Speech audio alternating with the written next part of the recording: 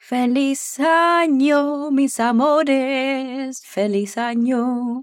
Espero que la haya pasado increíble. ¿Por qué estoy cantando así? No entiendo. Pero lo que les quiero decir es, feliz año, bienvenidos y bienvenidas. Otro año de cuestionando, porque sí, porque puedo, porque quiero. Aparte tengo un anuncio súper interesante el día de hoy.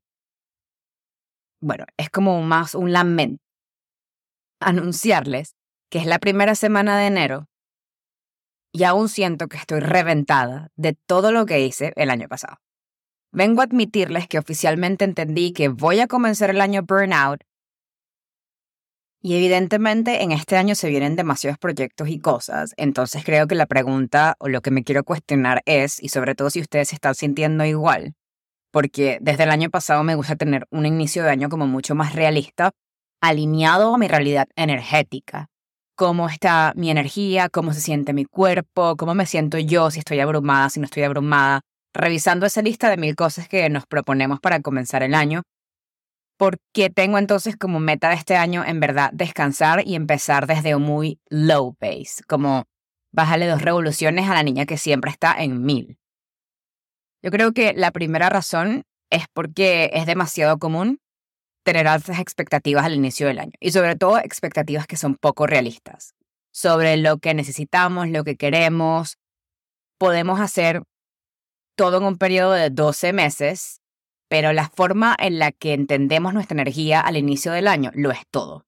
Y es demasiado pesado pensar con 1000 cosas en la cabeza cuando en verdad estamos burnout. Y para explicarles qué es esto de burnout, en caso de que es la primera vez que lo escuchen, fue un término que fue acuñado por el psicólogo Herbert Freudenberg en los años 70.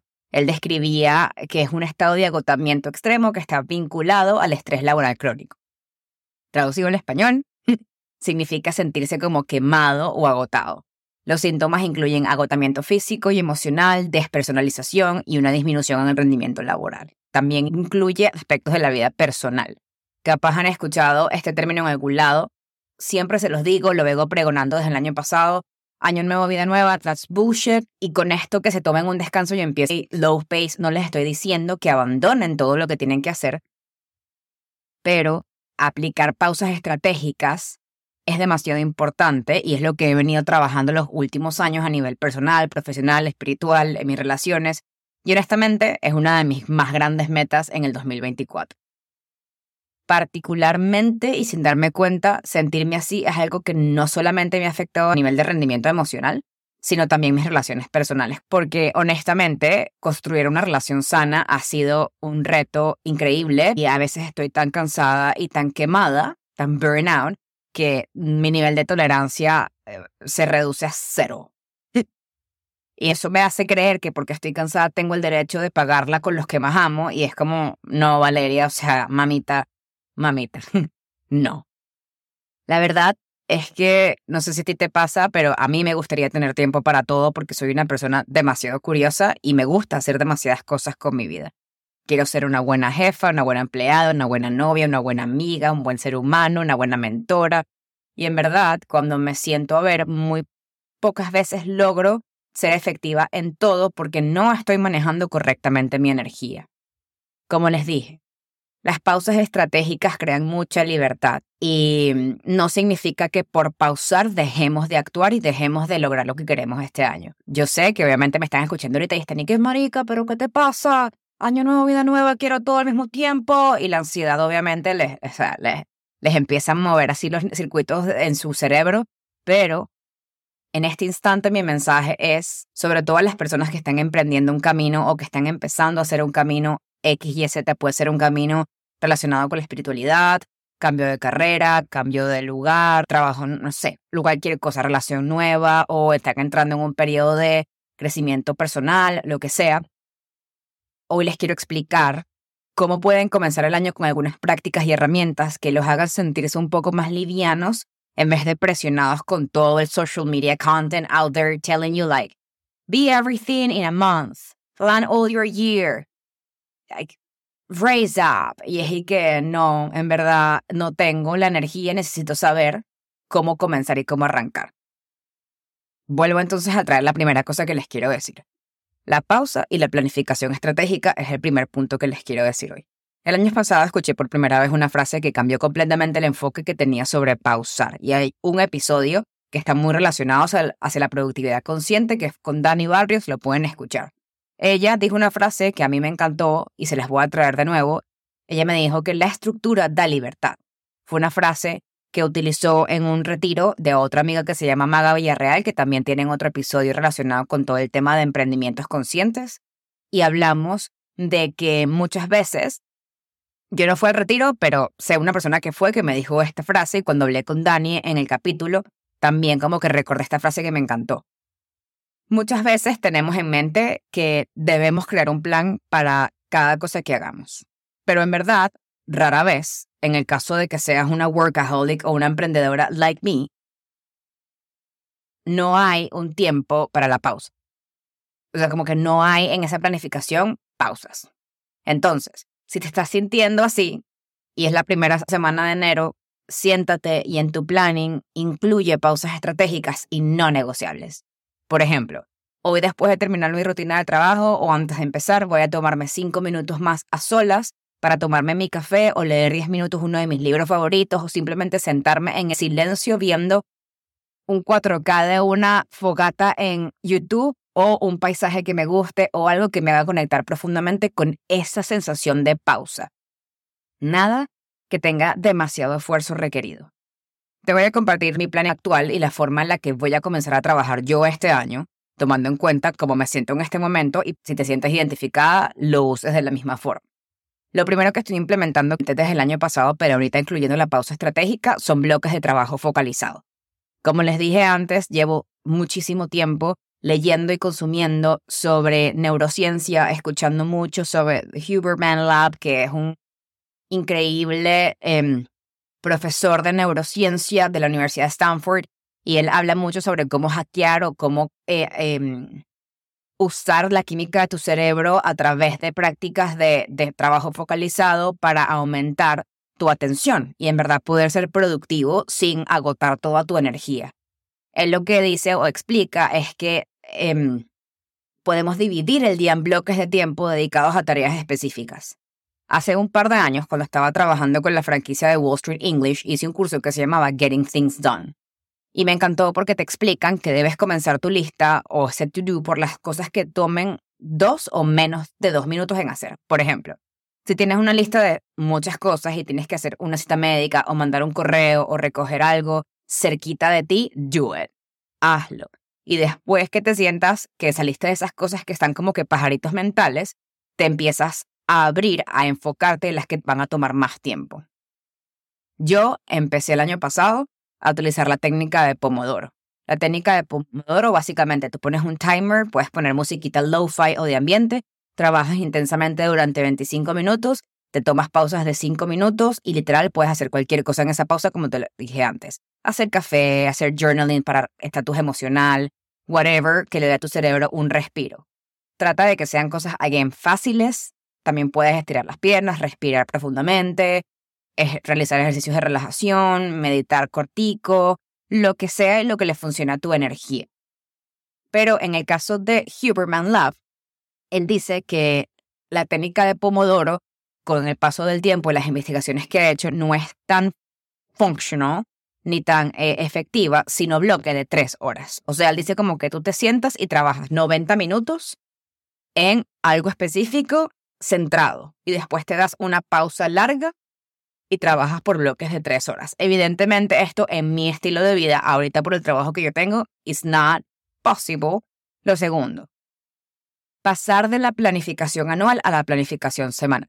Yo estaba loca por planificar todo mi año y saber todo exactamente cómo pasa y cuándo pasa. La realidad es que creo que al final tener tareas por día y tareas por cada semana se me vuelve demasiado como que pesado, porque como yo no controlo todo mi tiempo ahorita, ya a mediados de este año será otra historia, lo que me funciona es dedicar el principio de cada semana a planificar mis tareas y establecer metas realistas. En mi caso me pasaba muchísimo que quería planificar, como les dije, todos los días, las horas, incluso cuando estaba en un trabajo de 12 horas diarias que había que acotar. Lo que terminaba pasando es que me sentía como que no quería ya hacer nada Y era una de las principales razones por la que hoy en día estoy burnout y estoy pagando factura. Porque la planificación tiene que ser sostenible y alineada a tu estilo de vida.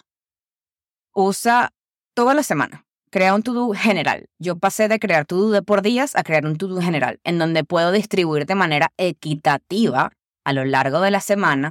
Y si llega el sábado y aún no lo has hecho, no me importa. Es como, ok, puedo agarrar una pausa y luego descanso y uso entonces esa energía para sacar cosas de calidad que hacer 1000 cosas mal hechas porque estoy burnout y no me va a salir nada bien. Entonces, eso es algo que yo aprendí the hard way y en verdad me di cuenta de que hay días en que si realmente no puedes hacer nada de tu negocio personal, de tu emprendimiento, no pasa nada. Nadie te está apurando, no es el fin del mundo. Si no completaste tu to-do, replanifica tus tiempos con base a cómo te vayas sintiendo y no esperes sentirte desesperado para reorganizarte porque ahí es cuando caemos en el bucle de la procrastinación. Lo tercero que les quiero recomendar son las pausas activas. Ya les hablé de las pausas de relajación. Ahora quiero hablarles sobre las pausas activas. Definitivamente una de las cosas que me permitió sentirme más saludable físicamente en el 2023, después de haber pasado 2021 y 2022, que fueron años para mí muy de ansiedad, tenía una relación muy mala con la comida porque obviamente estaba llegando de Venezuela, pasando por acá, estaba obsesionada con el gimnasio, pero un hábito que empecé a hacer y que creo que será parte del resto de mis hábitos de toda mi vida, es mover mi cuerpo. Yo en mi caso, obviamente ahorita, después de ya haber caminado ya casi por un año, empecé con otras herramientas como danza somática y pranayama, que es respiración que aprendes cuando practicas yoga, o simplemente las caminatas activas, en donde te das el permiso de literalmente solo mirar a tu alrededor, donde sea que estés, con mucha curiosidad, y te abres a ese movimiento de relajación, conectas con tu cuerpo y sientes entonces tu energía. Oye, me levanté demasiado movido, pero me fui a esa caminata y me doy cuenta de que podría tener energía para esta tarea en específico. Entonces, pon alarmas en tu teléfono, pega sticky notes, grábatelo en la frente, pero tómate pausas activas. Si quieres, obviamente, una clase de dance, somatic dance, ya sabes que puedes contactarme directamente y te la doy si quieres aprender y no tienes tiempo para salir a caminar, sino algo de 10 minutos, un ejercicio para nivelar el sistema nervioso y sacudir un poquito el bloqueo energético. Somatic dance es amazing y lo puedes hacer desde tu casa. Lo cuarto, la desconexión digital. Brother, esto es tan cliché, pero tan importante, especialmente para las personas que trabajan con creación de contenido, creativos, mercadólogos, emprendedores o cualquiera en verdad que tenga que estar muy conectado con las redes sociales. La verdad es que no nos damos cuenta, pero si no somos capaces de automatizar nuestro contenido, es muy difícil que nos podamos desconectar.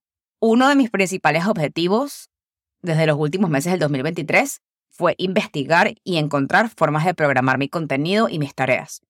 Con inteligencia artificial o con los mismos suites, por ejemplo, de Meta, que es Facebook, o ManyChat, que es un software para programar los comentarios, porque es demasiado importante darte una pausa y desconectarte. Tu correo electrónico funciona de la misma forma. Si tienes demasiado, como que si eres demasiado ansioso, utiliza 5 o 10 minutos para revisarlo todo y sacarte eso de la cabeza porque igual estás digitalmente conectado. Si no estás esperando nada específico, no te pongas a revisar correos viejos. It's not the time to do that. You can do that one day, one other day. Días de descanso.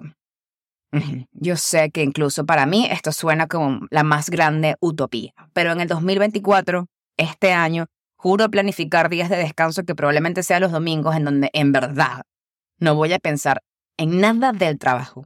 Me voy a dedicar completamente a hacer cosas que me relajen, me ayuden a conectar y recargar para en verdad poder comenzar la semana con la calma y el mindset correcto que permitan que mi energía fluya y no me queme a la mitad de la semana. Revisión mensual. Al final de cada mes, el año pasado, me empecé a tomar unos minutos para revisar cómo estaba mi carga de trabajo. Tómate unos minutos para revisar cómo está tu carga de trabajo. ¿Qué cosas mejoraron por manejar tu tiempo de forma diferente, priorizando tu descanso, siempre ajustando la planificación según tus prioridades?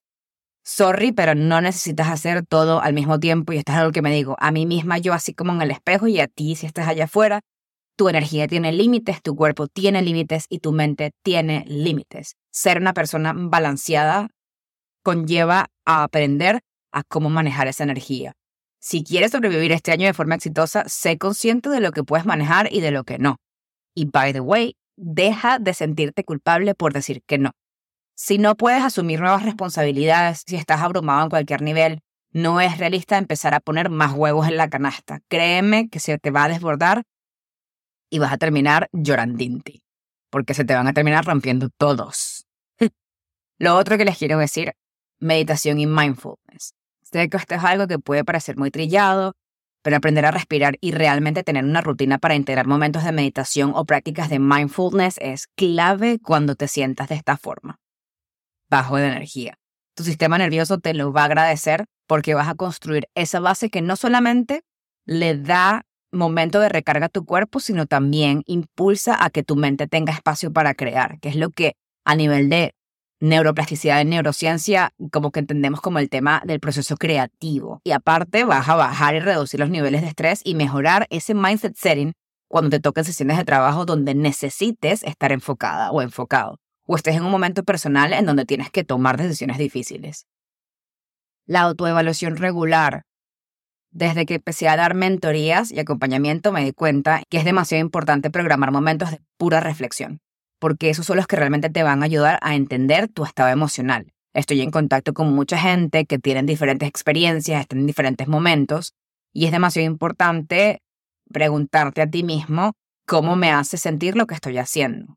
¿Me está ayudando lo que estoy haciendo o siento que podría ser más o menos de eso? Hay que ajustar ese planning que tenemos a los niveles de energía y concentración que hemos tenido aplicando estas herramientas. Otra cosa que parece tonta es el apoyo social. Es demasiado importante comunicar cuando te sientes así, con tu jefe, con tus compañeros. Yo sé que capaz hay que valer, tú estás loca, me van a votar. Pero hay que compartir los sentimientos de agotamiento con colegas y supervisores, sobre todo cuando estás comenzando el año y sabes que estás burnout. Porque eso es exactamente lo que te va a permitir actuar desde un escenario más consciente, responsable y sostenible contigo y con los demás alrededor de ti. Cuando nos sentimos así, es demasiado difícil poder rendir con nuestro jefe, con nuestro equipo, con nuestra vida, brother. Hay que crear un ambiente que apoye la salud mental y aliente el equilibrio entre el trabajo y la vida personal. El aprendizaje continuo, porque yo sé que ustedes creen que esto es chiste, pero hay que investigar muchas técnicas de gestión de tiempo y productividad. Esto es algo que digo, mi palabra no es lo que tienen que hacer y no lo que me sirve a mí te va a servir a ti. Yo sé que es típico que todos queremos comenzar el año con todo y hacer los planes y tener hábitos atómicos y nos compramos los libros y nos metemos en Notion y compramos cursos de organización y le pagamos a mil gente para que nos enseñe a hacer mil cosas.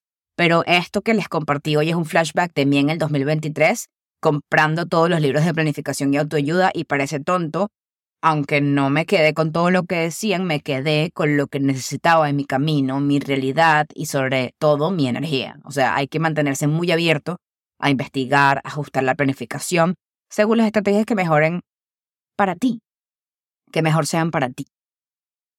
Hay que empezar este año y creo que todos los años, y al menos como me gusta hacerlo, es con una dosis de realidad para empezar a pesarlo con todo. No todo lo vas a saber y entender cuando comienza enero y capaz necesitas un poco más de tiempo para saber cómo vas a lidiar con esas cosas que todavía están pendientes. Let's face it. Enero es solo nombres. Enero es solo el nombre de un mes. No significa más nada. Si estás familiarizada o familiarizada con la astrología, sabes que entramos en un periodo de replantearnos muchas cosas, de conectar con nuevas formas de hacer y ser antes de tomar decisiones importantes. Y hay que ser y honrar. Hay que ser fiel y honrarnos a nuestra realidad física, emocional y espiritual para comenzar enero con un mindset más realista y adaptado a nuestro proceso y no al de los demás. Este año se vienen cosas grandes. Vamos a poder trabajar juntos si estás interesado en aprender cualquier cosa de las que te nombré antes. Voy a abrir un coaching one-to-one de 8 semanas donde te voy a enseñar a setear intenciones, visualizar, aprender a respirar, manifestar, sesiones de danza somática, un reto de 21 días de meditation y visualización. Y voy a compartir varias masterclasses en mi grupo privado de Facebook. Si te ha gustado mi contenido, si quieres level up, si te sientes igual que yo, burnout y es el inicio del año, Está muy pendiente de todo lo que vaya a nombrar en el podcast de aquí en adelante y de mis redes sociales, especialmente Instagram. Las listas de espera están saliendo entre estas semanas de enero y estoy súper emocionada por lo que se viene. Los quiero y nos vemos la semana que viene. Feliz inicio de año.